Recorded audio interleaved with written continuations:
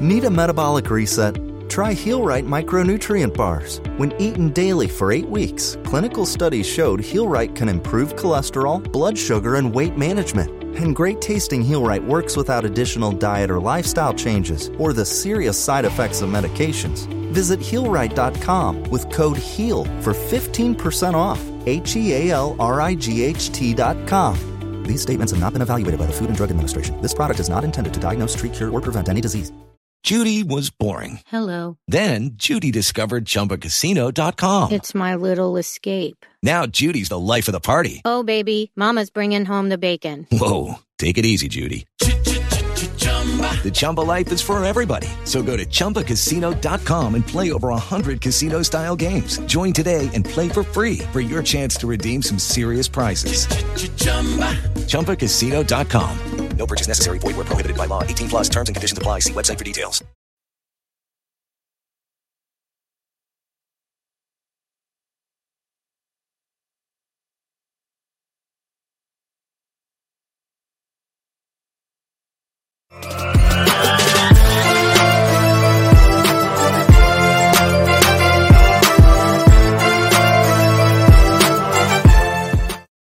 Good evening, everybody, and welcome to Carving It Up Live right here on Facebook Live, YouTube, and on Twitter. As always, I am Bryson Carver. It is great to have you in on this Friday before really the best weekend in the NFL, and that's the divisional round. 4 games. I believe, as I said on yesterday's show, I think 6 of the 8 teams I could genuinely see winning the Super Bowl. With all due respect to the Giants and to the Jaguars, I would be genuinely stunned if they came out with the Lombardi Trophy a few weeks from now. But it's the playoffs. Who knows? Well, nobody saw the Bengals get into the Super Bowl last year, and look how close they got to winning it all. So that's what's great about the divisional round. We had an amazing divisional round a year ago. Hopefully we can come at least half.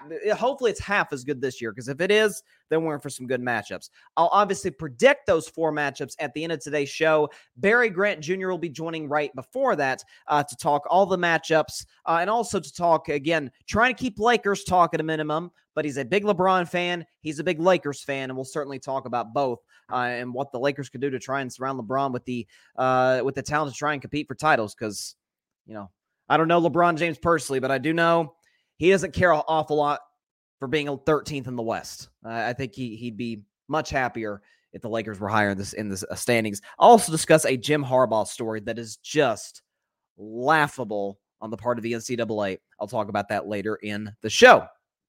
But first, I did want to start with that game last night that really lived up to the hype. My Golden State Warriors going to Boston to play the Boston Celtics. My Warriors lost 121-118 in overtime. The game was crazy, back and forth. Golden State took the lead in the second quarter, didn't give it up until overtime, but the game was tight all throughout. And to Boston's credit, they made a big fourth quarter run and pulled it out in the end in overtime with a big run, mostly led by Jason Tatum and some by Jaylen Brown, who had a solid fourth quarter in overtime. But I know there's a lot of panic, and this happens. Mostly in the NFL because there's more of a sense of urgency, but you see it sometimes in the NBA with these big nationally televised games. It's Golden State on the East Coast. Not a whole lot of people here on the East Coast get to see Golden State because they're playing at 10 o'clock at night. People got jobs, people got work, people got places to be. But in this case, they go to Boston, the team they beat in the finals on that very court just 7 months ago, and lost to the Celtics. Here was my takeaway from this game. So I know a lot of folks want me to be down about my Golden State Warriors because of the loss, because of the fact that it dropped them to 22-23. And I'll admit, before the season, if you'd have told me that my Dubs would be a game under 500 on January 20th, I'd have said, you're lying. I'd have said, no, you're thinking about like 2021 when Clay was down. Or some of those years, like under Mark Jackson, before the Warriors were really a legitimate title contending team, like one of those years, or a down year in the 70s or something. No, it's 2023 and they're a game below 500. Here's my takeaway. So the narrative, the notion is, and I don't totally disagree with it, is that Boston is the best team in the NBA.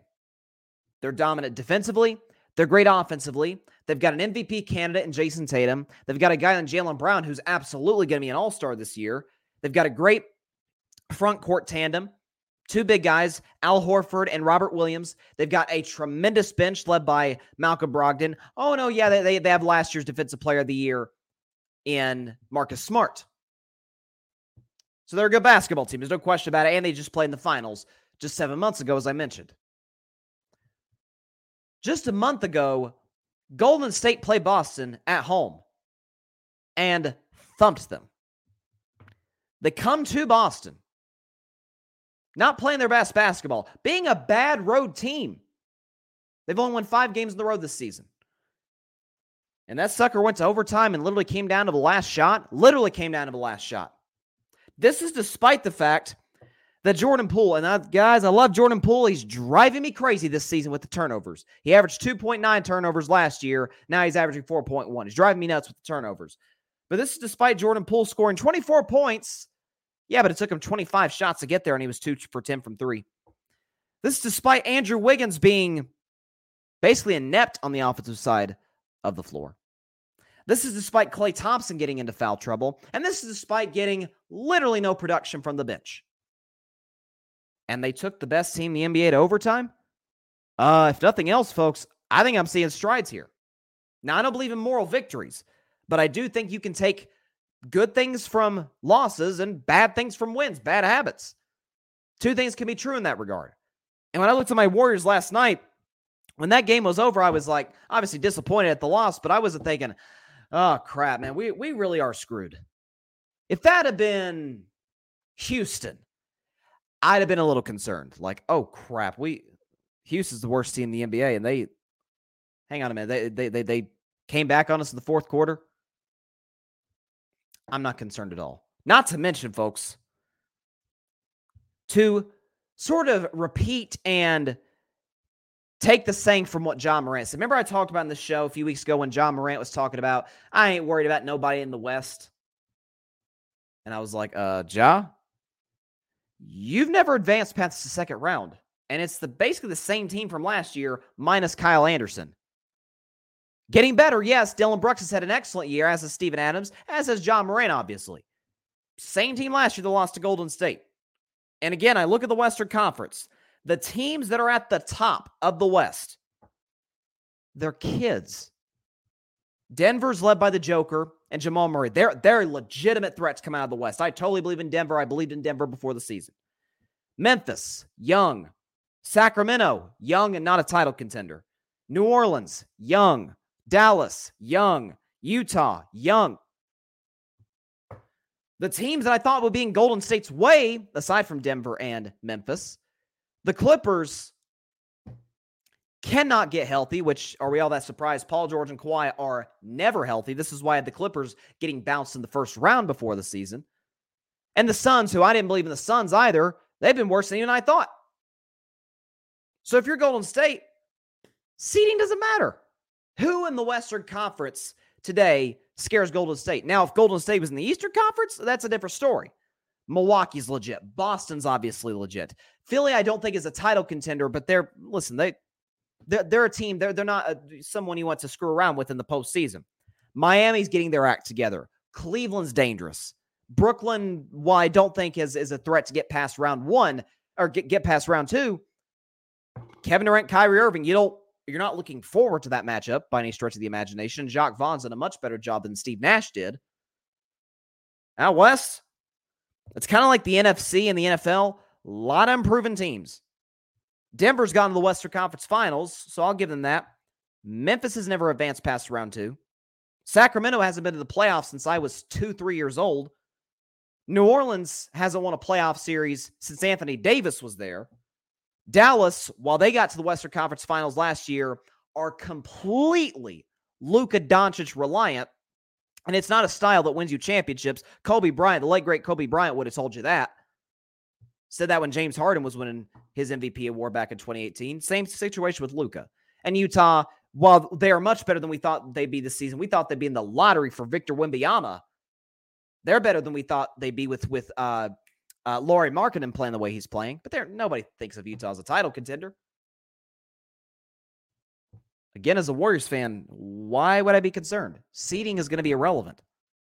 Golden State is going to catch their stride after the All-Star break. Again, I look at Golden State's schedule moving forward. They play Cleveland tonight. They're going to lose because Steph, Clay, and Draymond, and maybe Wiggins are all out. I haven't checked if Wiggins. Then they got Brooklyn, Memphis. They'll be up for that game. Remember, they beat Memphis on Christmas without Steph. Raptors, Thunder. Obviously, we know the Thunder are terrible. Wolves, Nuggets, Mavs. Thunder again. Blazers, Lakers, Wizards, Clippers. And then the All-Star break. Get a week off. Get healthy. Get your mind right. And get ready to go into a postseason, or get hot going into the postseason for a big-time run. Again, seeding in the NBA, heck, in the NFL, I would argue, but even in the NBA is not near as impactful as you might think. Remember, the last two NBA champions, the Bucks and the Warriors, were both the 3 seed in their respective conferences. So when we talk about, oh, you got to get home court advantage, do you? You don't get like a bye or anything like you do in the NFL if you get the 1 seed. You get home court advantage, and that's great, especially Golden State is a great home team. But since Steve Kerr became the Warriors head coach, they've won at least one road game in every single playoff series. And when you couple that with how good they've been at home, basically just tell Golden State, hey, just get one on the road, do what you've been doing all season at home, and you're gravy, you advance. It's as simple as that. So I'm not concerned about my Warriors whatsoever. Again, that whole betting against the Warriors thing is kind of like betting against the Patriots when they had Tom Brady. It's not something I would advise you to do. And the same situation applies with Golden State. No question about it. Got some comments here. Patrick Brown, let the chaos, playing off the name of his show, the Chaotic Sports Podcast, let the chaos of the NFL Divisional Playoff round begin. Absolutely, Patrick. He says about this topic, LA Clippers aren't even remotely close to being healthy. Denver, to me, is the most complete team in my humble opinion. Memphis, Dallas, and New Orleans are jammed in a crowded West. I do agree. Listen, Denver's no joke. And I said this year, watch out for the Nuggets once they get Jamal Murray back. The addition of KCP has been unbelievable. Obviously, getting guys like Michael Porter Jr. back. Aaron Gordon's had a good year. Jokic, you know what's the sad thing about Jokic? Because I've ranted so many times in the show about how Jokic didn't deserve the last 2 MVPs, and I still stand 10, 12 toes down on that opinion. What sucks about it is I actually think he has a shot to win MVP this year, and I wouldn't hate it. To me, he's been better this year than the last 2. The last 2 is bogus he won MVP. This year, I wouldn't have an issue with it. The problem that I would have is you're telling me Nikola Jokic is the first 3-time MVP or 3 consecutive time MVP since Larry Bird. That's got to be reserved for a guy in the future like a Giannis or a Luka. Or so if a Victor Wembanyama is what we think he is, something like him down the road. Like, not Jokic. Great player, but not Larry Bird. Like, that's what I'm saying. Patrick says Golden State is in a solid spot with plenty of room for improvement before the All-Star break. Absolutely. And again, the thing, I have a hard time believing that Bob Myers, the general manager, won't make a move before the deadline. Because here's the thing, where Bob Myers is coming from. He knows this is in all likelihood Draymond's last season as a Warrior, which makes me sad as a Dubs fan and a Draymond Green fan, but that's just the reality of what it is. Steph and Clay, they're untouchable. We understand that, as is Andrew Wiggins. So you sit back, you think, you're like, okay, our bench stinks. It's been up and down all season. Anthony Lamb's been fine. Ty Jerome's had his moments, but the real rocks off the bench have been Jordan Poole, although it looks like he's going to be in the starting lineup moving forward, and Dante DiVincenzo was a great pickup in free agency. Outside of that, they have got to shore up their bench. They got to add some veterans. So I could see them going out and getting a Jakob Poeltl from the San Antonio Spurs or getting an Alex Caruso from the Chicago Bulls to add defense, to add veteran leadership to a team that's had a lot of it in recent years. We know Andre Iguodala, while I love Andre, I've got his book behind me. You can't really see it in the frame there, but it's right there. He is 37, 38 years old in year 19, and he's not exactly aging like LeBron James, although who is? Patrick says, if Denver doesn't break through this year, it would be a season of disappointment. Agreed. This is the best team to me, Patrick, that they've had since the closest they got was 2020 in the bubble when they lost to the Lakers in the Western Conference Finals. This team to me is better than that team, as good as that team was. Now, moving on to college football, and we'll get to a lot of NFL talk once Barry hops on, and I'll do my predictions there at the end of the show. There's a story on Jim Harbaugh. And you guys know I really like Jim Harbaugh. I think he's almost this era's Jimmy Johnson without the rings. And I say that because he's the only modern-day college football coach who's been successful in the NFL. Cliff Kingsbury's been a disaster. Nick Saban didn't really work. Spurrier was a disaster. Lane Kiffin was a disaster. We just saw Urban Meyer was a disaster, as was Matt Rule. Like, the path to getting back to being relevant as a franchise is not to hire a college coach. For the 49ers, that was not the case with Jim Harbaugh. He got to 3 straight NFC championship games, missed the playoffs his 4th year, and obviously went to Michigan. But there's an investigation by the NCAA. And I swear, Mark Emmert must like pissing people like me off, I think. Mark Emmert, the president of the NCAA. So Jim Harbaugh is under investigation. This is according to thedailymail.com.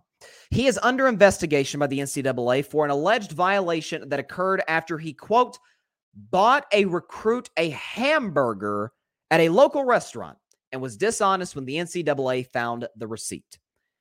Now, I'm not going to defend Jim Harbaugh lying about it.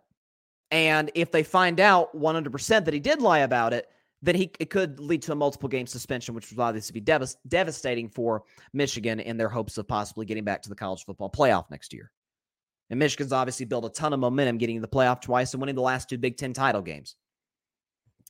But this is the kind of, that bothers me about the NCAA. One of the earliest shows on Carving It Up involved a topic that I did revolving 2 college athletes. And it happened almost in a week span. Chase Young of the Ohio State Buckeyes, now with the Washington Commanders, who's a great pass rusher. At Ohio State, when the NCAA found out that he had bought tickets for his girlfriend to fly to Pasadena to go see Chase Young to play the previous season in the Rose Bowl, when the NCAA found that out, they docked him with a 2-game suspension. When James Wiseman, now of the Golden State Warriors, formerly at Memphis, with Penny Hardaway as the head coach. When the NCAA found out that Penny Hardaway, and more specifically the Memphis Boosters, had paid for James Wiseman's family to move close to him in Memphis, they suspended James Wiseman for, I can't remember how long. It was a long suspension. James Wiseman was like, okay, screw it. I'm not playing college basketball this year. I'm just going to go ahead and get ready for the NBA. This is ridiculous. Now Jim Harbaugh. Because on a recruiting trip, kid was hungry. I don't know the story. I'm sure we'll learn more as this story develops over the coming weeks and months. Kid's probably hungry. Jim's like, okay, let's go. Let's get you something to eat locally. It's an opportunity to show like, hey, it's one of our local spots here in Ann Arbor. I assume that's where the restaurant was because that's where Michigan's campus is. And Jim Harbaugh may get a multi-game suspension for this. This is not a Jim Harbaugh, keep in mind, that is a guy who is known for being shady. There are plenty of coaches, we won't name names, but you know who they are, that are like, oh gosh, okay, they're in trouble again. Okay, what else is in the news? Jim Harbaugh, we know him for being fiery, a little aloof, but we don't know Jim Harbaugh as a guy like, oh gosh, he kind of pushes the envelope a lot. He's constantly in trouble with the NCAA or with Michigan or back at Stanford when he was the head coach there or with the 49ers. That's not really his brand. That's not his MO. And to look into him now, considering the fact that we now have NIL, and according to the report, the hamburger situation, this was in 2021.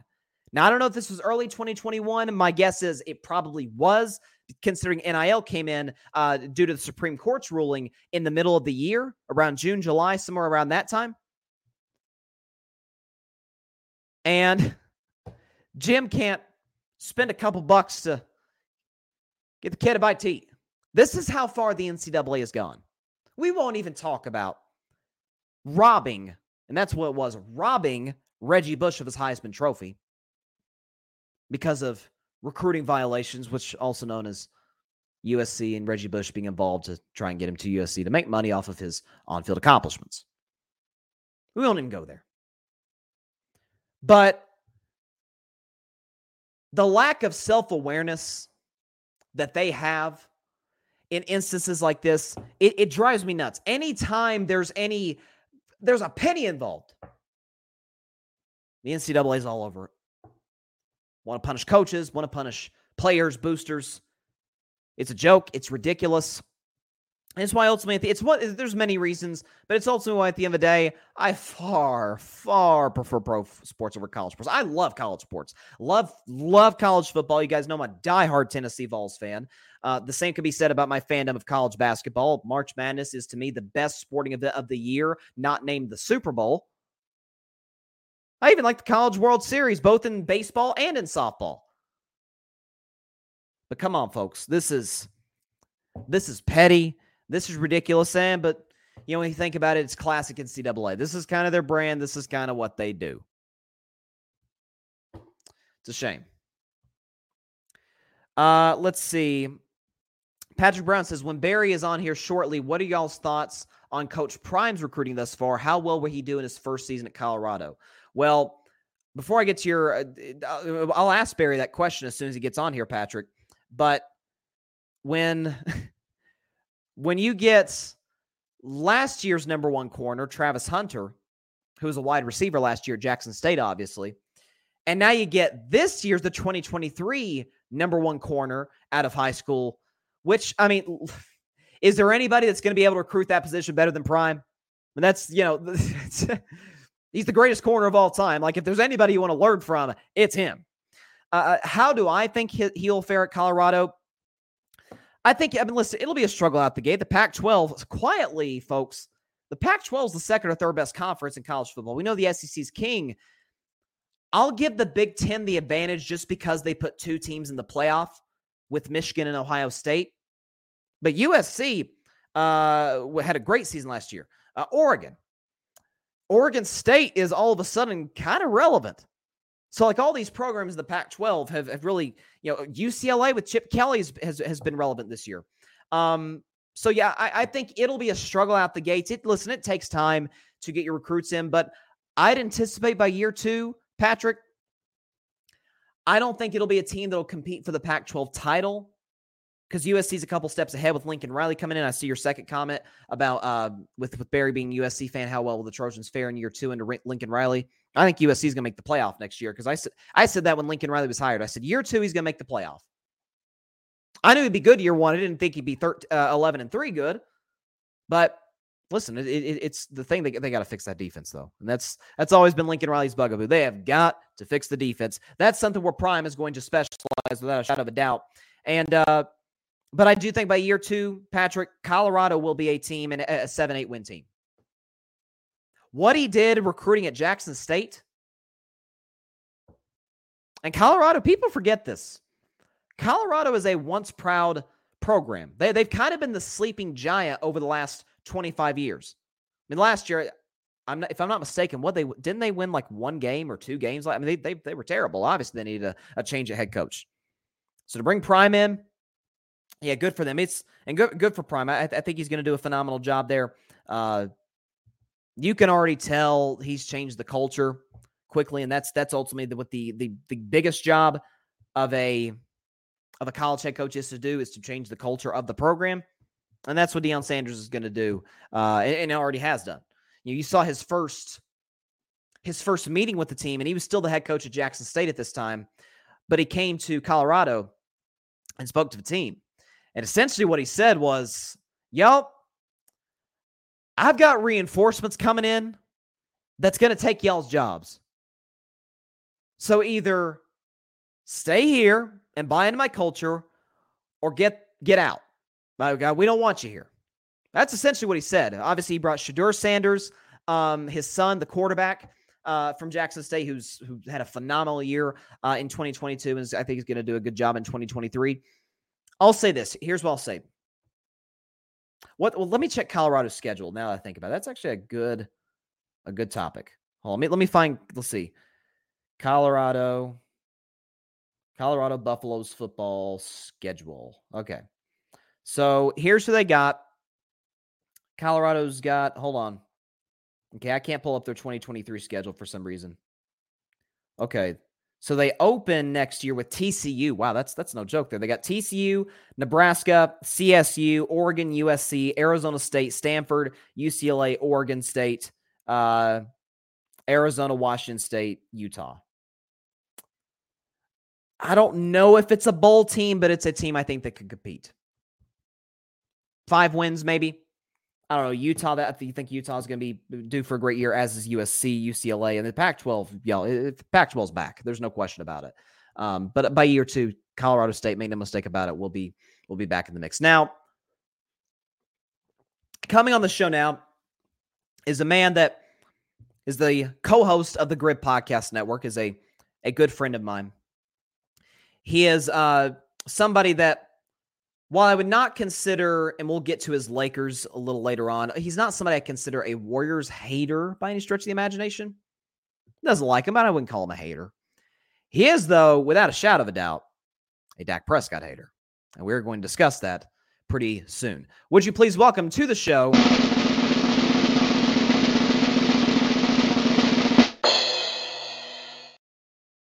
Barry Grant Jr.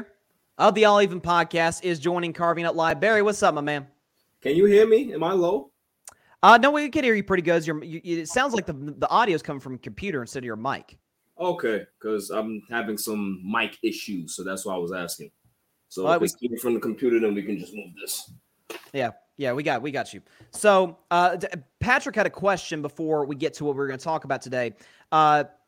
He said, when Barry hops on here shortly, what are y'all's thoughts on Coach Prime's hiring, or Coach Prime's recruiting thus far? How well will he do in his first season at Colorado? What do you think, Barry? He's going to win. That's what he does. That's what Primetime does. That's what Deion Sanders does. There's never been a more confident man to walk the planet than Deion Sanders. He knows what he's capable of doing. He understands that he's one of the best recruiters, if not the best recruiter in college football. He knows how to speak to kids. He knows how to speak to parents. He knows how to get kids to buy in. The fact that he's flipped 2 cornerbacks in 2 classes. Name another recruiter that can do that. I can't. So, I'm going to be rooting for him. Obviously, I'm a big USC fan. I'm going to be rooting for him, though, because they're still in the Pac-12 next year. After next season, USC moves to the Big Ten. But, I'm definitely going to be rooting for both teams going forward. I love Prime.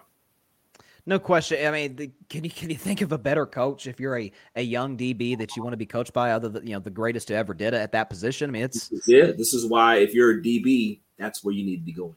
100%.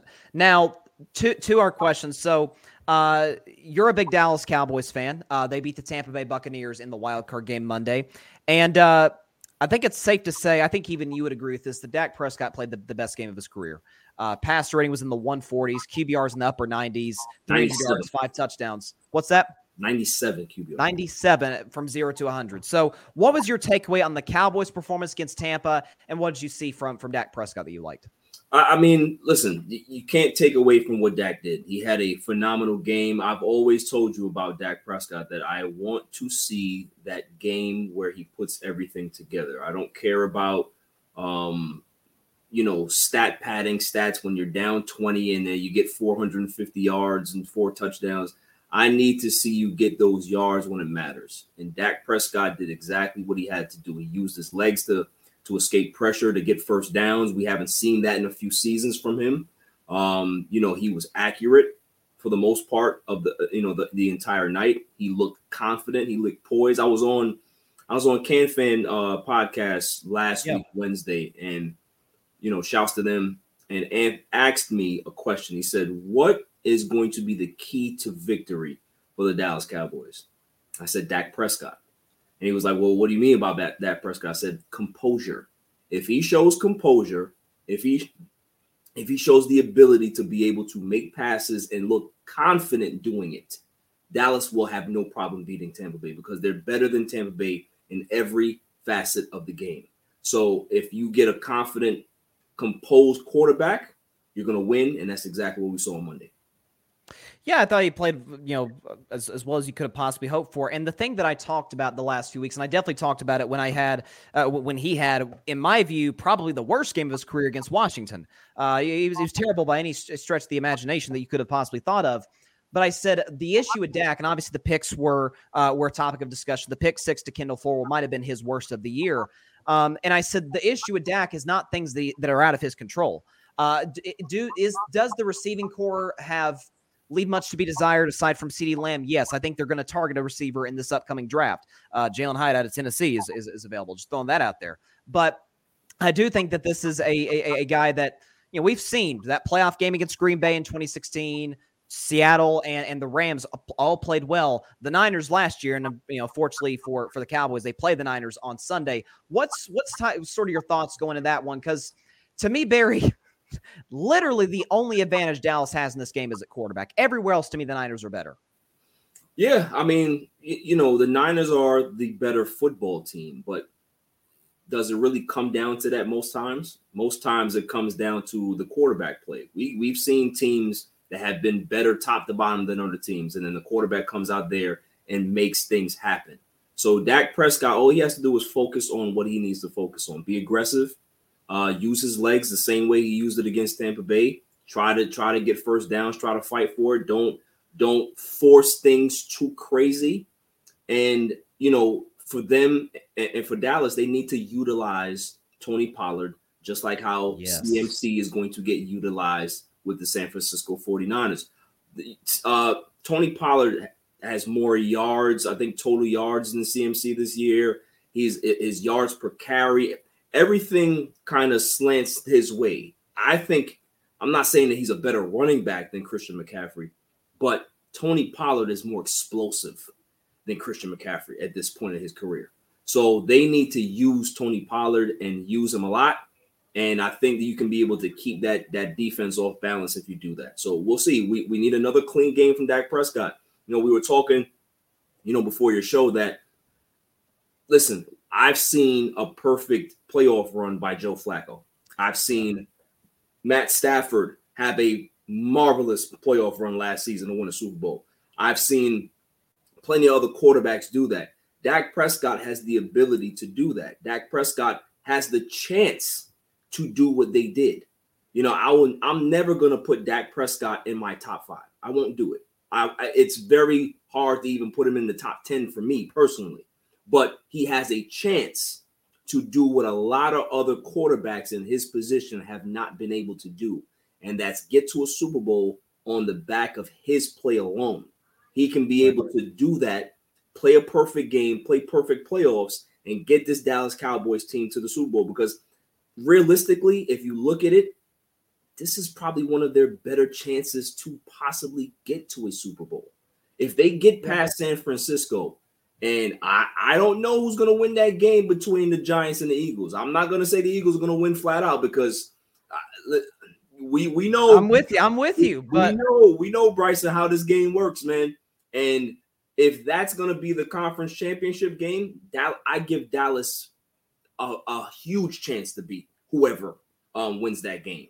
So, this is his moment. This is Dak Prescott's moment. For the people that have said that, he's not good enough, blah, blah, blah, this is his chance to be able to shut those people up. For the people that support him, this is his chance to be able to make those people proud and happy. So it's on Dak Prescott's shoulders. It really is. No, and they cannot beat San Francisco unless he plays well. I don't think it's the situation where, if they, in the event that they play the Giants, let's just say that, I don't think Dak has to be amazing for them to beat the Giants. I really don't. But, it's sort of to your point. And last Cowboys question, because I want to talk about a guy that we've both been pretty critical of, and that's Mike McCarthy. When you look and when you actually step back for a moment and look at what he's done the last 3 years. So he didn't have Dak, but all but 5 games that first year. They won 6 games. They weren't very good. Year 2, they double their wins, but they have a massive disappointment in the playoffs against San Francisco. And the 2 things that we always criticize Mike McCarthy for is penalties and clock management. It looks like he's fixed both this year. They only had 2 penalties against Tampa, and now you win a playoff game off of another 12-win season. Is it time we start giving Mike McCarthy respect that he deserves? Because they win this game, Barry, he'll have beaten Kyle Shanahan and gotten to an NFC Championship game. You're going to have to start having some questions like, is he the dude long-term for this Cowboys team to possibly make some runs in the future? He would really have to shock me in regards to getting this team prepared and ready to play a football game. I mean, let's be honest.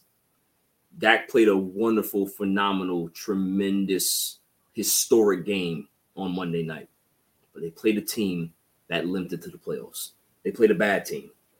I want to see how they come out on Sunday and play against the 49ers, because if they come out like they did last season and limp out and don't look prepared and have a whole bunch of penalty problems and look undisciplined, this game is going to get is going to get ugly quick. So I want to see if they're prepared to play. And if they are and they win, I mean, how can you not give the guy credit? You know, he's the one manning the ship. He has a Super Bowl under his record. A lot of people don't give him credit for that because he had Aaron Rodgers. But at the end of the day, they won all road games getting to the Super Bowl that year. Yep. So, you know, you have to give a guy credit, no matter who the quarterback is, if they're an all-time great or not. So we'll see. You know, Dak Prescott and Mike McCarthy. Judy was boring. Hello. Then Judy discovered ChumbaCasino.com. It's my little escape. Now Judy's the life of the party. Oh, baby, mama's bringing home the bacon. Whoa, take it easy, Judy. The Chumba life is for everybody. So go to ChumbaCasino.com and play over 100 casino-style games. Join today and play for free for your chance to redeem some serious prizes. ChumbaCasino.com. No purchase necessary. Void where prohibited by law. 18 plus terms and conditions apply. See website for details. They have a lot riding on their legacy here. So we'll see. They have to exercise those demons that they faced last year. They got railroaded in that game last year. They got outcoached by every facet of the game. They were outplayed. Dak Prescott didn't look great. Team didn't look great. They have a chance to be able to redeem themselves as head coach and quarterback. So we'll see. Agreed. I don't think there's any coach-quarterback tandem that can change the narrative on them just with one win this weekend, especially considering it's the best team in football, in my eyes, just top to bottom if you look at the roster. Patrick Brown agrees. He says, Niners defense will be the toughest we faced all season. Philly was solid, but it's a different animal matching up against arguably the best front in football who get home to the quarterback. And they get home to the quarterback just rushing 4. That's the incredible part about it. And that's what they did last year. They barely blitzed and still were in the backfield. And Dak struggled to deliver the ball accurately most of that game. Now, moving on, I want to just slide in a little NBA topic. You're a big Lakers fan. Obviously, they're sitting at 13th in the West, but only a game and a half out of the play-in tournament. I talked about LeBron a little bit yesterday on the show. Is it fair to say what he's doing if you look at last year, year 19, now year 20, being still, I think, undoubtedly a top 5 player in the NBA, a top 5 player in the world, is it fair to say what he's done the last 2 years, just on play, just on longevity, is at least, I know him as the GOAT, but at least for those who say Michael's the GOAT, at least inching him closer, or in your case, separating him that much more from Michael Jordan? Yeah. Yeah. I mean, listen, the guy is 38 years old. Does he look it? Heck no. Look, me and LeBron James are the same age around, right? He's a little older than me, right? But we ain't the same in regards to what he's done, what he is physically, and what he can still be able to do physically. I mean, this guy looks like he can be able to play until he's in his 40s. So, and even if he does slow down a bit, what he's going to slow down and score an average, 20 and 10? What is going to be his slowdown? That he's gonna average double-digit assists because he's not really a great driver of the basketball anymore. He can just be able to sit there and just dish. He's always going to be a relevant player. It just depends on, like he said, his mental. Is he going to be able to be mentally prepared to play?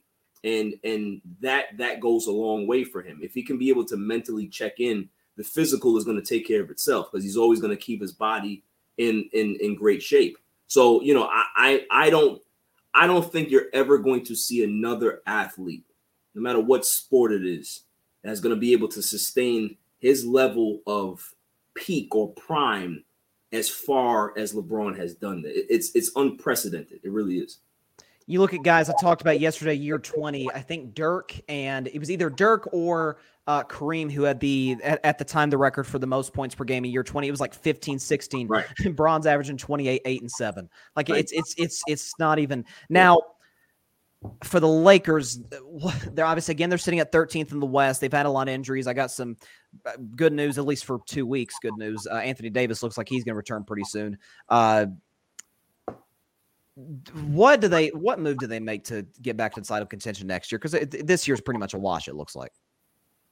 To be honest with you, I don't know what move is going to be the contending move, because this team is going to look completely different next year, as it's looked for the last 4 seasons, right? Yeah. Thomas Bryant is playing great basketball. He's going to be on another team next year. Lonnie Walker, he's still hurt, but he's been playing great. He's going to be on another team next year. Austin Reeves has been playing great for the Lakers. He was our find. He may end up being on somebody else's team next year because his contract is up, but they have his bird rights and he's restricted. So, and you can go down the list. Troy Brown Jr., same thing. So there's a lot of guys on this team that are not going to be here. So they're going to be right back in the same position that they were at the beginning of this season, that they have a new team, they have a new roster, they have to work it out. That's a problem. That is not a formula of success. I don't care what superstars you have. You can have LeBron, Kyrie, and AD. You're still going to need role players to be able to figure this out and understand their roles and be able to work into that offense. It's a problem. We're seeing that Darvin Ham is having issues late in games in regards to his execution. The guys are playing as hard as they can play, but they're not that talented right now. They have a lot of injuries. It's next man up, but there's not a lot of talent right now. So, I am actually impressed that there are only 5 games on the 500 at this point, honestly. Yeah, I mean, and they've held their own. It's not like last year where they were getting smoked by bad teams toward the end of the year. They play hard. And that's probably the upgrade from Frank Vogel a year ago, where it looks like he kind of lost the locker room. I've been a Vogel defender, but it looks like they've improved in that regard. Patrick Brown with the comment of the day: if AD isn't street clothes, PG-13 Kawhi are matching pajama sets in the basement. Yep, that's looks like, because the Clippers, you and I never bought into the Clippers this season. They're gonna be out in round 1. I will never buy into the Clippers, Bryson. Never. Even if they go back in time, get like Michael Jordan and Shaq, they can go back and get Kareem Abdul-Jabbar in his prime. Something will happen and they still won't win. It's their brand. That's what they do. Patrick says package AD in a first round for Zach LaVine. I don't think that'd be a good trade for the Lakers. That's a bad trade. No, I've never been a Zach LaVine guy. He's a phenomenal offensive talent, but defensively he's a liability. And I'm not sure he plays great team basketball within a system. Here's the thing, Bryson, and I'm starting to come around on this when it comes to AD. This guy may have some of the worst luck you can possibly have as an athlete. He's not having injuries where it's a hamstring or it's a shoulder. He's having these freak jumping off of one foot, a sprain. He comes down on somebody's foot last year and his ankle touches the floor. There's just certain things that just happens to this kid that normally really doesn't happen. So it's like, I feel bad for him. He's hurt. The best ability is availability, but they're freak accidents. They really are. Right. And he just has the worst luck. He really does. Yeah, that's what appear to be, and I always say AD doesn't stand for Anthony Davis; it stands for always down. Yeah, that's often what it is. Whether it's his fault or not, it's just bad luck, man. It really is. Shifting back to the NFL, I don't think there's any question that the most compelling quarterback matchup is Burrow versus Allen, Bengals versus Bills on Sunday. Yeah. That's a fascinating one. That's probably the game where I went back and forth the most on who to pick. First of all, because I think Burrow to me is the second best in the league behind Mahomes. I think he's more careful with the football. The upside isn't what it is with Josh Allen. But I think in terms of going to a franchise that was in the dumpster for the better part of the last 25, 30 years and lifting it to a Super Bowl appearance last year and another great year this season. First of all, who would you favor in the quarterback matchup? Who would you take between Burrow and Allen? And who you got winning the game on Sunday? Give me the man that says that as long as I'm playing quarterback, I love this. The window's always in. The That's window's always open. Give me Joe Burrow, man. Give me Joe Burrow. Listen, I love that kid. There's nothing about Joe Burrow that I don't like. I mean, he has the right amount of swagger. He has the right amount of cockiness and arrogance, but he's not like overly arrogant. You know what I'm saying? His teammates love him. He's a great guy. He's a great interview. He's always there to speak to the reporters. So I love Joe Burrow. I think, honestly, I have the Bengals winning that game. I really do. The Bills have looked very shaky over the last 5 or 6 weeks. The let's talk about last week. Oh. They back up to the backup quarterback. Skylar Thompson plays decent, Sure. for whatever it was, he had 41 attempts, but listen, the kid played well, and to only lose that game by 3, for the Bills to only win that game by 3, that's not a good way to go into a game against a red hot Bengals team. So, I am Bengals all the way, honestly. Bengals all the way. Close? Yeah. I have probably a similar score. I got Bengals 28-24. 28-24. Okay. Yeah, I respect that. Our guy Ryan Flowers, also a member of the Grid. He says Houday. So I'm assuming he's rolling with the Cincinnati Bengals. Patrick Brown is also rolling with the Bengals. He says Bengals in an upset. They're a great team upon making second half adjustments. That's what helped them. And Zach Taylor, we were talking about Mike McCarthy getting a lot of credit. Zach Taylor's done a solid job. He's earned my respect a little bit. Yeah. Yeah, I mean, you look at the job he did against Mike Vrabel last year in the playoffs, Andy Reid, and then went tooth for nail back and forth with Sean McVay in the Super Bowl. So he's done a solid job. The thing I say about Zach Taylor, he rarely makes that one coaching decision where you say, "What the heck are you doing?" Yeah, where a lot of coaches do. Heck, Andy Reid does from time to time. So I like what he's done. Like he's one of those coaches that has really. With Lucky Land Slots, you can get lucky just about anywhere. Dearly beloved, we are gathered here today to... Has anyone seen the bride and groom? Sorry, we're here. We were getting lucky in the limo and we lost track of time. No, Lucky Land Casino, with cash prizes that add up quicker than a guest registry. In that case, I pronounce you lucky. Play for free at LuckyLandSlots.com. Daily bonuses are waiting. No purchase necessary. Void where prohibited by law. 18+. Terms and conditions apply. See website for details. Learned on the fly to be good. He's taken his bumps. But every year, I think he's gotten a lot better, a lot more confident, a lot more just savvy in regards to how he goes about his business. So, definitely respect to Zach Taylor and the coaching staff over there. Absolutely. And Ryan says, Allen going to do something stupid in the end. He's been very careless with the football. I saw the stat earlier today, 32 fumbles / interceptions by Josh Allen this season. He's a gunslinger, man. He'll throw you into it, but he'll also throw you out of it. So, that's it. We'll see. Now, a game we sort of referenced earlier, the Giants-Eagles is so fascinating to me. Because you got the Giants coming in red hot, and I understand Daniel Jones played the way he did against one of the worst defenses in the NFL, Minnesota, who just fired their DC yesterday. Yeah. But we talked about Buffalo hasn't played well the last few weeks. The very same thing can be said about the Philadelphia Eagles. I get they didn't have Jalen against the Cowboys and against the Saints, but they struggled against the team with the number 1 pick Bears. Jalen didn't play well in that game even before the shoulder injury. Right. Against the Giants JV team, Jalen was bad. The team came out kind of lifeless, and they won the game by 6 points as like a 14-point favorite. I don't know, Barry. This is a team. I mean, we've seen with number 1 seeds the last few years, it's almost been a little bit of a disadvantage where rust as opposed to rest has seemed to come into play. Giants in an upset? Listen, man, that spread to me is crazy. And if I'm anybody, I don't take that. I don't touch that at all. I'm smelling some upset here. I think these Giants, man, they're tough. They're savvy. Brian Dable is a pit bull when it comes to just getting his team ready to play. And I think they're gonna punch Philly in the mouth. I really do. I think they're gonna go up there, they're gonna punch them in the mouth real early, and they're gonna be on their heels, and we're gonna see how they respond. This Giants team, they've been, you've said it that they're early, like right, their curve, they're early on their curve. So they're playing with house money at this point. They're like, listen, we don't have anything to lose. There's no big reputation on us. We're not the number 1 seed. We're not home. We're coming in there with all the doubt that you guys have, all the pundits that want to pick the Eagles and want to say that Jalen Hurts is the MVP and the Eagles look so great. They're going to come in there and say, okay, watch this and see. So I'm not going to pick the Eagles this game. I think I got the Giants, honestly, to be honest. Wow. Yeah. Okay. So you're going all in.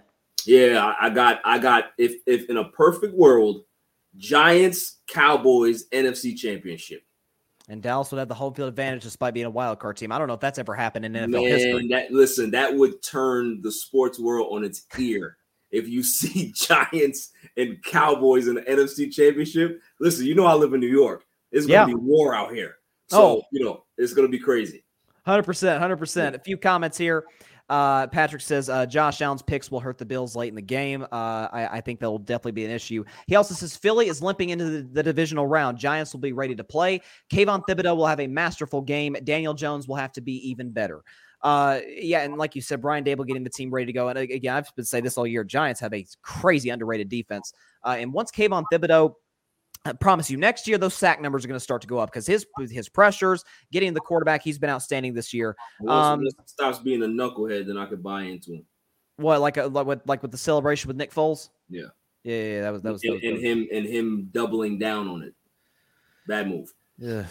Kind of like your guy Mac Jones sliding at people, right? And Tom Brady as well. Yeah, pretty much. Yeah. That's it. All right, Barry. Have you read the Stephen A. book, by the way, that he just came out with? I have not, but I heard it's a good read. Get that book. It's phenomenal. Yeah. It's absolutely outstanding. Barry Grant Jr., All Even Podcast. I'll send him a DAC hat soon. I'll send him along with the Stephen A. book as soon as I can. Thanks for coming on the show once again, Barry. All right, later, man. That was Barry Grant Jr., All Even Podcast. Always a great guest to have on the show. Please check his show out Saturdays. Well, he records the show normally on Fridays, sometimes on Saturday, and the episode usually airs sometime around the weekend, Saturday, Sunday, occasionally Monday. But he's got some good stuff. Be sure to go check it out. And definitely check out, I forgot to bring this up to Barry, but the Carlos Correa rant was the stuff of legend. Please go check that out. He's a huge Mets fan. Okay, so again, this to me is the best weekend of the NFL season, and therefore, because the NFL is the king of television, is the king of sports in America as a whole, very well could be the best weekend in sports. I would argue Super Bowl weekend's better. You got the build-up. You got all the Hall of Famers that travel to the city, and you've got the Man of the Year gets presented and all the MVP and stuff, and then you lead up to the game. You got the halftime show with Rihanna this year. I think she's going to do a great job. The pleasantries for the game, the national anthem, and the coin toss, the commercials. Not to mention you get a phenomenal game. And over the past decade, 10, 15 years, we've gotten some great Super Bowls. There haven't been that many duds. Tampa Bay blowing out Kansas City was a little anticlimactic, considering the fact that it was Brady versus Mahomes, and yet the game wasn't even a contest because Tampa's defense was just out of this world.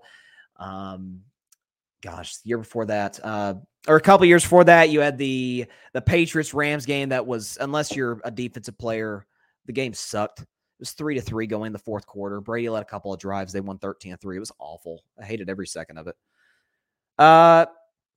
Okay. Patrick says Eli Manning will be making an appearance in Philly. That should be very interesting. Wow. Okay. You want to talk about enemy territory. Yeah. Eli Manning, before I get my predictions real quick, let me just tell this quick story. I heard Eli Manning say once that his ultimate welcome to the NFL moment, or a culture shock moment, if you will, was when he played his first game at Philly, because he came out in the field for the first time for pregame warmups. And there are 6-year-olds, in Eli's words, giving him the bird. It's like, what? This is crazy. Philly, Boston, I don't think New York's intense. Make no mistake about it. New York's intense. I don't think it's as rough on road players as Boston and Philadelphia are. But yeah, he was like, "Oh dang, this is what it's like. This is what the NFL is." Okay, yeah, that should be interesting.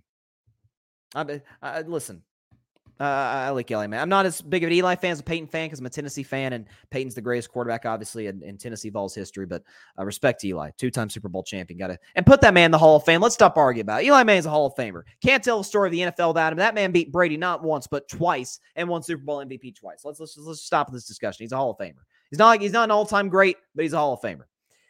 All right, 4 games by Sunday at 10 o'clock, 10:30-ish Eastern time, 7:30 if you're on the West Coast. The conference championship games will be set. 8 teams still have hopes and aspirations and goals to hoist the Lombardi Trophy. 4 will have that go up in smoke.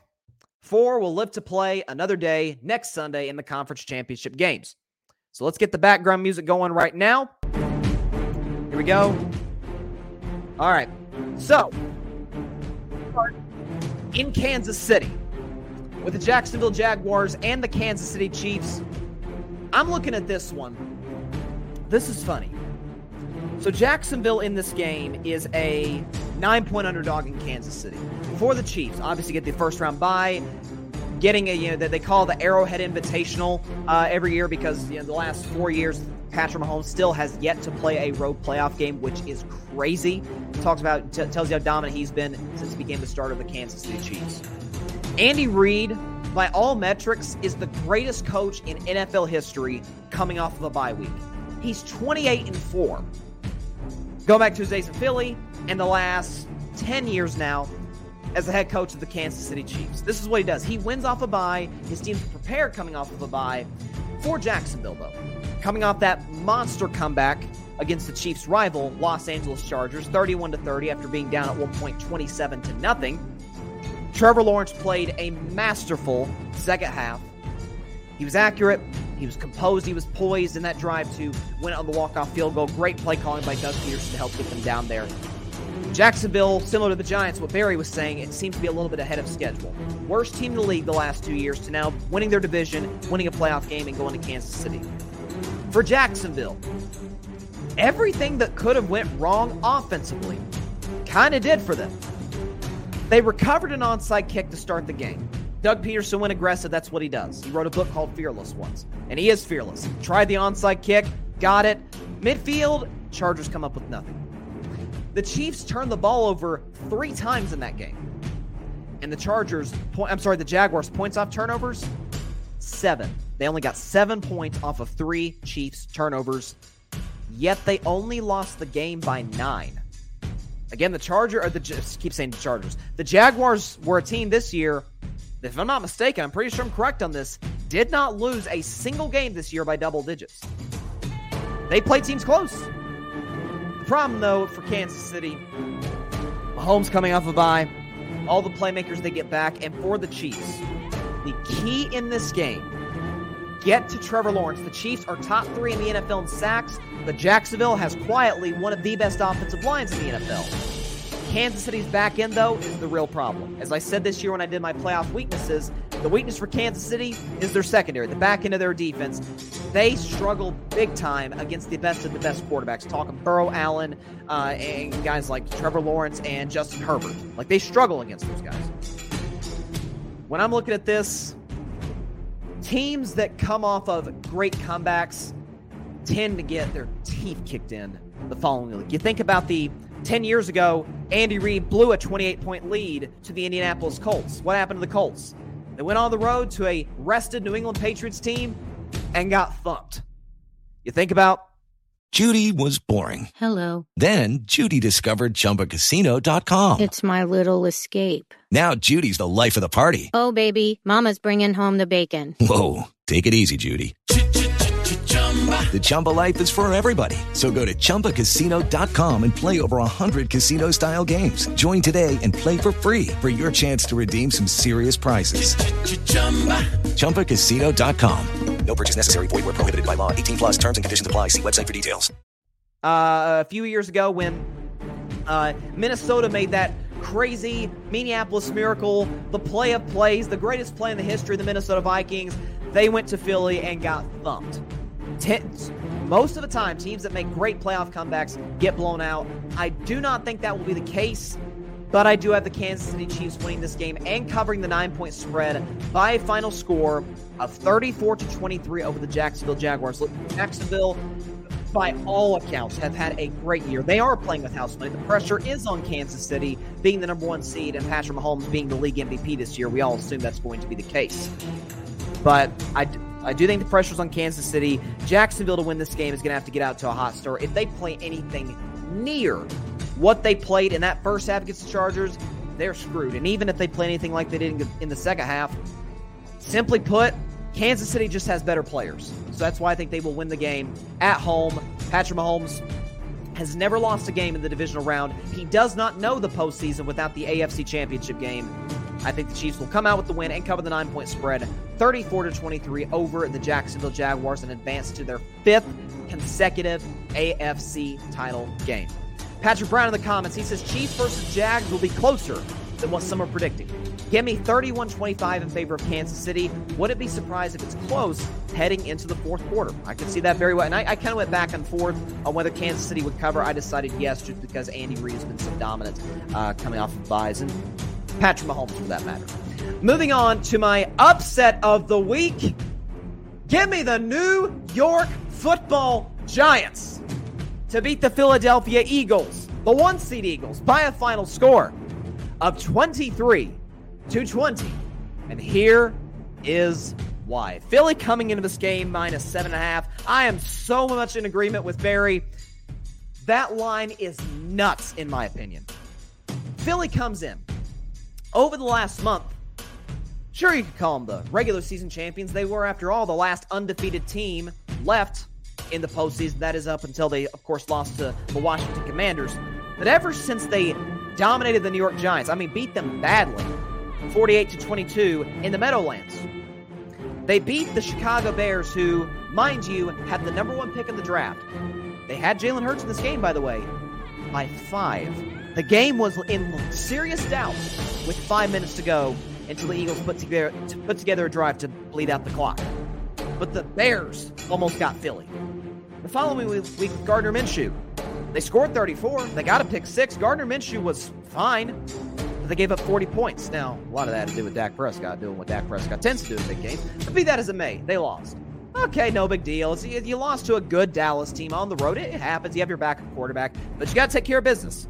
You're at home against the New Orleans Saints with Andy Dalton in an offense that can't really get a first down, if you think about it.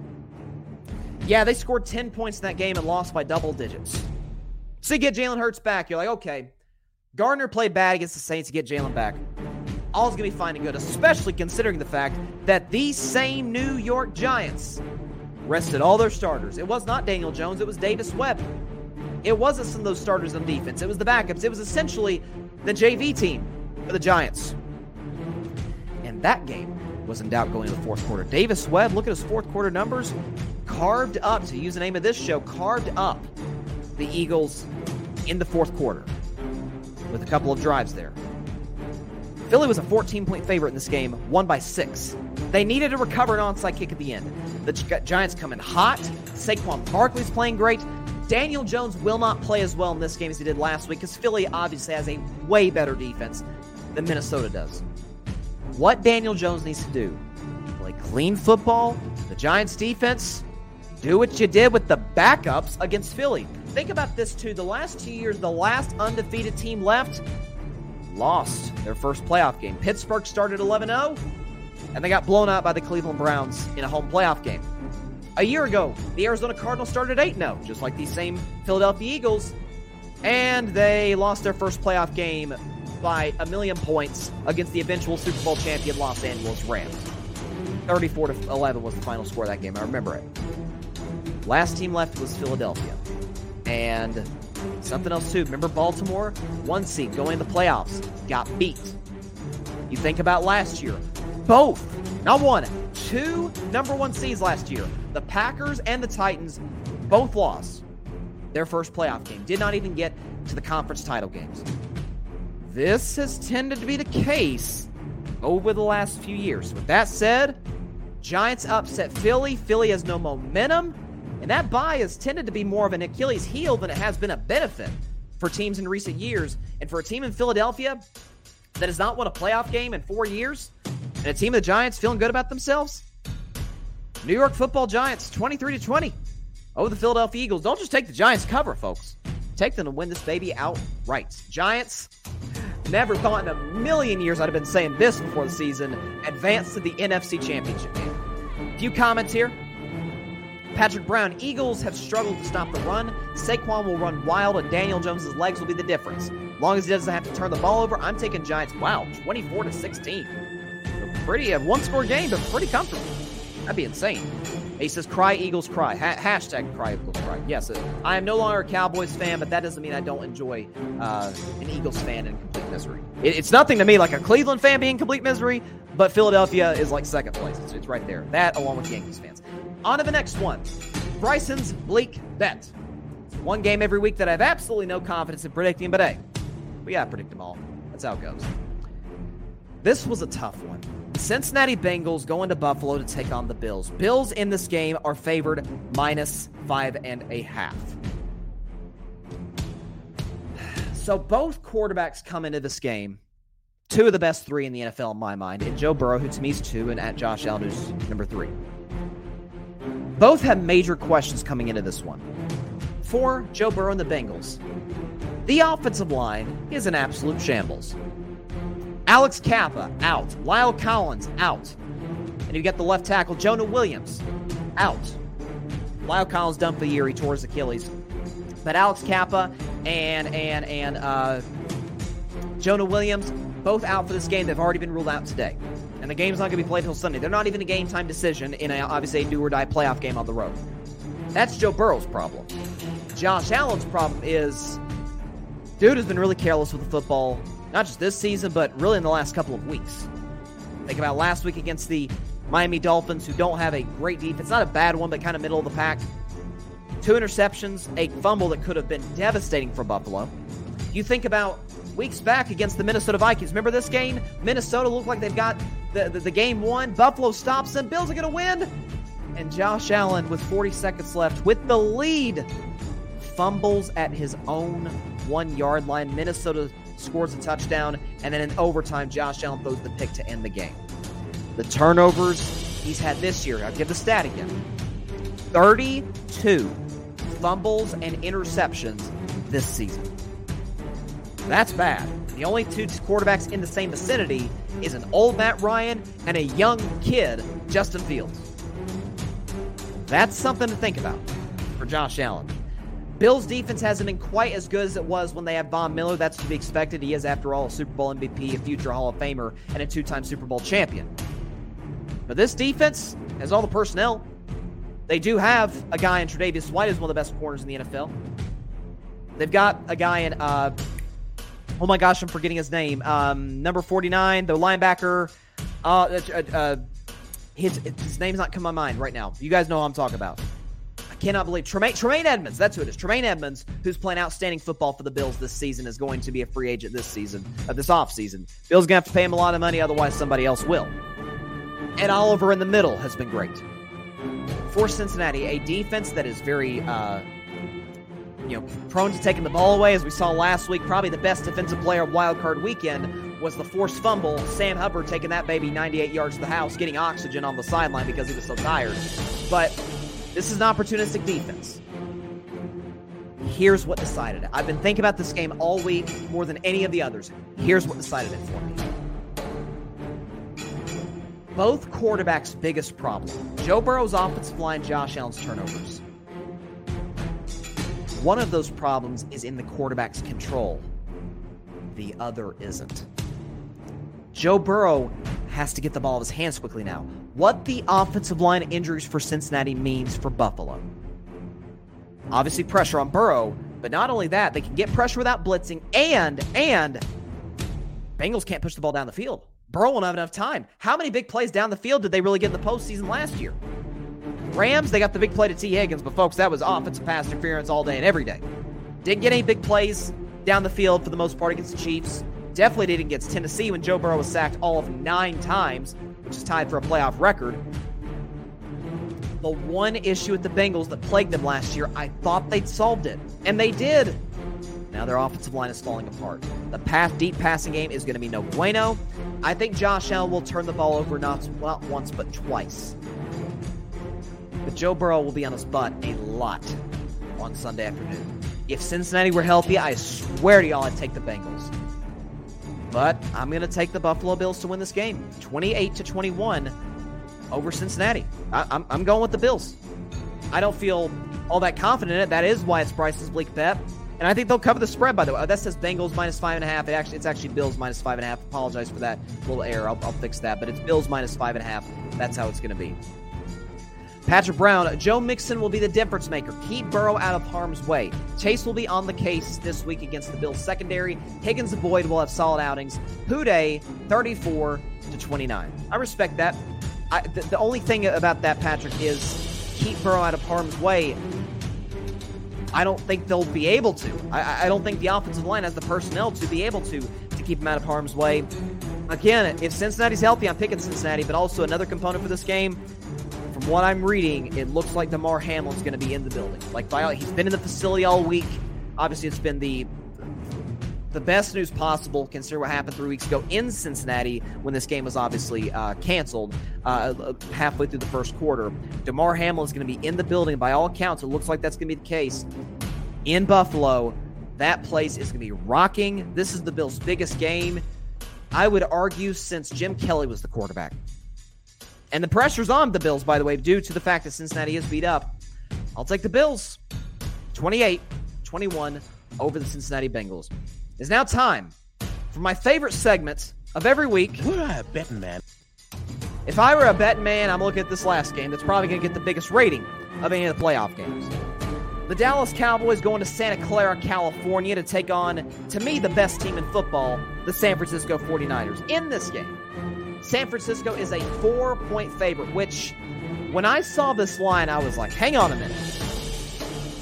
You mean to tell me that San Francisco, who's won 11 straight games, with a quarterback in sturdy Brock Purdy, who's playing out of his mind as of late, the personnel they have, which I'll get to in just a second, you mean to tell me at home they're only 4-point favorites when you get 3 points automatically just for being at home? That is very, very fascinating to me. Vegas knows something that we don't, obviously. For Dallas, they're coming off of a blowout win, just this past Monday against Tampa. Dak Prescott playing the biggest game of his career. Rain Dakota Prescott, you know his name. Say it out loud, say it proud with me. But Dallas' defense played its best game in weeks. Micah Parsons played his best game in months. What do you have, 9 pressures on Tom Brady? Here's the difference, though. Tom Brady, for as well as he moves in the pocket, and I've always said that about him, he's not mobile. Brock Purdy is. This is a Niners offensive line that's much better than the Tampa Bay Buccaneers. And here's what I'm looking at for this game. And I was talking to Barry about this earlier, but let me really break this thing down for you in the best way that I can. San Francisco 49ers had the advantage at running back, wide receiver, tight end, offensive line, defensive line, linebacking core, secondary, kicker, and coach. The only advantage Dallas has in the game, position-wise, is quarterback. Literally, San Francisco, I saw this stat earlier today, and I saved it to my phone. San Francisco is the only team in the NFL that has an all-pro in every position group. Okay? Nick Bosa, Fred Warner, Hufanga. You guys know I really like that kid. He's a heck of a safety. Trent Williams, Christian McCaffrey, Deebo Samuel, George Kittle, all were all-pros this season. They have the advantage everywhere, except for quarterback. Here's what I'm looking at. Niners are playing a Cowboys team. This is the best team that they faced since they got blown out by Kansas City way back in October. And obviously, Jimmy G was the quarterback back then. Brock Purdy's brought a style of play that Jimmy G simply could not bring due to his mobility and his arm strength. Dallas obviously lost to the same Niners team 23-17 in the wildcard game just 1 year ago. 1 year and 4 days ago, to be exact. For Dallas, for Mike McCarthy, for Dak Prescott, this is a legacy game. Last week was a avoid the criticism game. This week's a legacy game. You are the underdog. You are not supposed to win. They are better than you. Everywhere except quarterback, that is. This feels like a game that's a little bit of a defensive battle. San Francisco is the best in the league. Dallas has a defense that's really hot. Jaron Kearse is hurt, by the way. He's questionable. Dallas really needs him on Sunday. I anticipate Micah Parsons being difference maker. Leighton Vander Esch being the same. Dallas is number 1 in the NFL in takeaways over the last few weeks. Trayvon Diggs, as long as I don't have to be singing The Gambler like Kenny Rogers on Monday, I think we'll be fine by all accounts. This baby comes down the wire. It's close. If I were a bet man, take the Cowboys +4 and to win outright. 27-23 over the San Francisco 49ers. I'm not saying that, as you can tell, with a ton of conviction in my voice.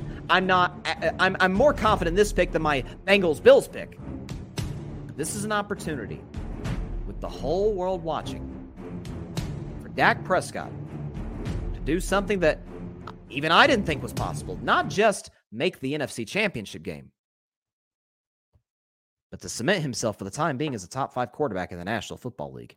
Here's why he can do that. The top 3 is inarguable. It's Mahomes, Burrow, Allen. To me, it's in that order. Arrange those however you want, as long as Patrick Mahomes is at the top, because he's clearly the man. It's Mahomes' world. We'll all just live it in it. To me, Justin Herbert's in that 4th spot. I'm sorry, not Justin Herbert. Trevor Lawrence is in that 4th spot with the job that he's done with this Jaguars team that sucked the last 2 years. That comeback, being arguably the best quarterback in the league since week 9. So that's week 9 was in like early November. It's mid-January now, and he's still putting up the numbers that he put up back in November. To me, that 5 spot's up for grabs. Jalen Hurts, Dak Prescott, Lamar Jackson, Justin Herbert. Well, here's the problem. Justin Herbert's out of the playoffs, and I love him. I love Justin Herbert. I need him to win a playoff game first before I put him in the top 5. Lamar Jackson, love him. I said earlier this season that he was a top 5 quarterback, but his issue is he hasn't been healthy the last 2 years. Jalen Hurts and Dak Prescott. Dak's won 2 playoff games. Jalen, goose egg. He has an opportunity to do it on Saturday, tomorrow. I don't think he will, though. I got the Giants in my upset of the week. You tell me, do you want an old Aaron Rodgers over Dak Prescott? Do you? Aaron Rodgers has not a 300-yard passing game since Christmas of last year. Not last year as in 2022, 2021. Tom Brady, love him, greatest ever. Still think he's top 10. He is 45 years old, going on 46, and left a lot to be desired this season as the quarterback of the Tampa Bay Buccaneers. You tell me who else. Who else in the NFL is threatening that 5 spot, other than Dak Prescott and Jalen Hurts? If Dak goes into San Francisco against the best team in the NFL, I've been saying that since before the season. I've been saying this Niners roster, top to bottom, not to mention they've got a top 5 coach in Kyle Shanahan. They're great literally everywhere. They literally don't have a weakness. As a matter of fact, when I did my playoff weaknesses, I said, you know what the Niners' weakness is? A rookie quarterback's never made it to the Super Bowl. It's never happened. That's the only thing. History is their weakness. Not their roster, not their experience, not their coaching. Dak goes into Santa Clara, California at Levi's Stadium and beats the best team in the NFL to get the Cowboys to the NFC title game for the first time since William Jefferson Clinton was president. You tell me 5 that are better than him. Mahomes, Allen, Burrow, no doubt. Trevor Lawrence, to me, no doubt. You tell me who else. Who else are you taking? Cowboys haven't been. This is literally equivalent of Washington getting to the NFC Championship game, Detroit getting to the NFC Championship game, Houston getting to the AFC Championship game. You don't believe me? Well, let's look at some history here real quick. I wish I had a graphic for this. Here are the teams since Dallas last made it to the NFC Championship game. Here's the teams that have made it to their conference title games since. Okay? Bills, Patriots, Jets, Bengals, Ravens, Steelers, Jaguars, Titans, Colts, Chiefs, Vegas, Oakland rather, the Raiders, Denver, Philadelphia, New York, Minnesota, Green Bay, Chicago, Tampa Bay, Carolina, New Orleans, Atlanta, San Francisco, Seattle, LA Rams, Arizona Cardinals. Miami hasn't gone. Washington hasn't gone. Detroit hasn't gone. Houston hasn't gone. I don't think the Chargers have gone, if I'm not mistaken. That's the class Dallas is in. If Dak leads them to the NFC title game like that, you may want to tune in to Monday's show. It's gonna be something else. I'm just telling you right now. John Rivera, he's got his picks in. Philly, Kansas City, Cincy, Dallas. Okay, we agree on 2 of those. I've got Kansas City and Dallas, but he's got Philly and Cincinnati. Patrick Brown, who is, as I'm sure you can tell in the comments, is a huge, and by his appearances on the show, of course, is a huge Cowboys fan. He says this, and he's got dots after every word. This will be a nerve-wracking game. As the late Heath Ledger said in The Dark Knight, here we go. It's one of my favorite lines in history of cinema. Rest in peace, Heath Ledger. Patrick says, if my Cowboys win Sunday, we have a legit chance to beat whoever wins Giants at Eagles. Absolutely.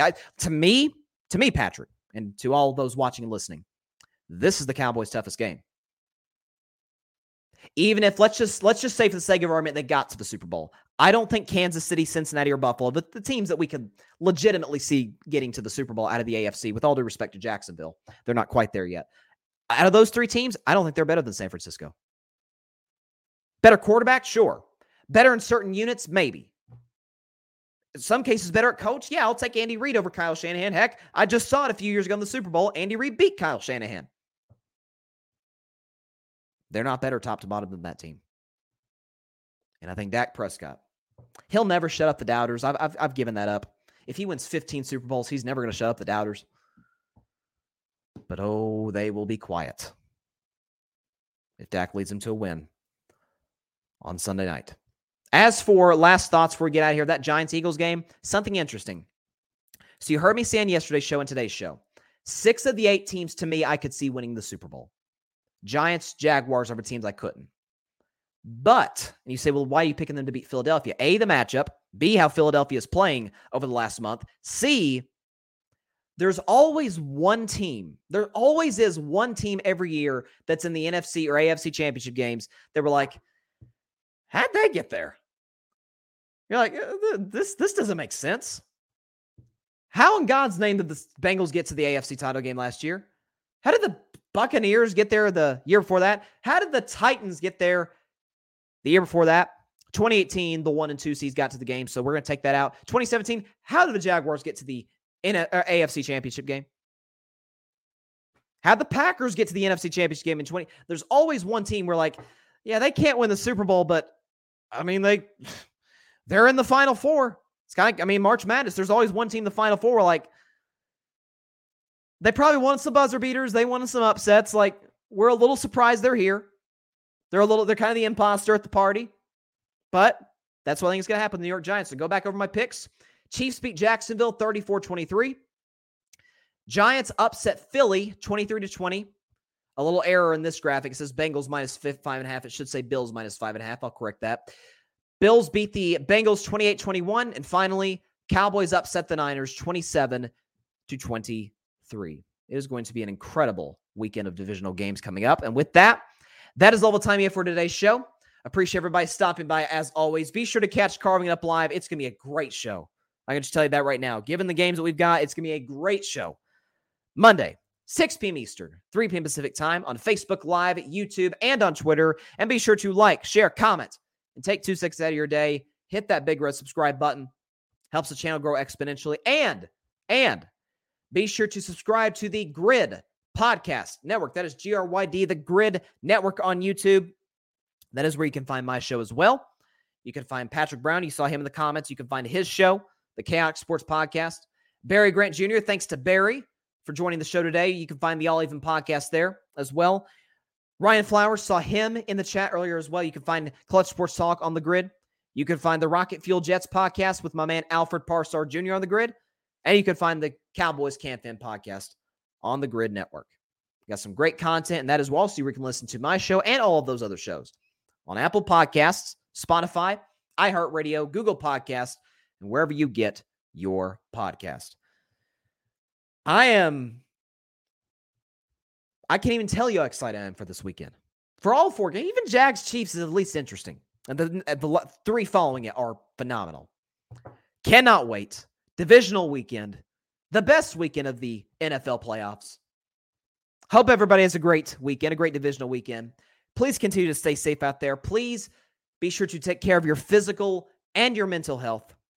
God bless you all. Peace out. Here we go. Thanks so much for watching the show on YouTube. Be sure to click that big red subscribe button and go check out the other clips and full shows of Carving It Up Live. Have a blessed day. Picture yourself wrapped in its softness. Whether you're enjoying a captivating TV show, gathered around a crackling campfire, or cheering for your favorite football team, Minky understands your fall cravings. Our blankets are tailor-made for those heartwarming autumn vibes. With a variety of colors, they're perfect for complementing the hues of fall, as well as showing off your team pride with their vibrant team colors. And the best part? We've got sizes for the whole family, ensuring that everyone can experience the joy of cozying up in Minky's embrace. This fall, let Minky be your companion in creating unforgettable moments. Wrap yourself in comfort, share love, and relish the essence of the season. Minky Blankets, where warmth meets love in every color for every moment. Fall into one of our Minky Couture stores or visit us online at minkycouture.com.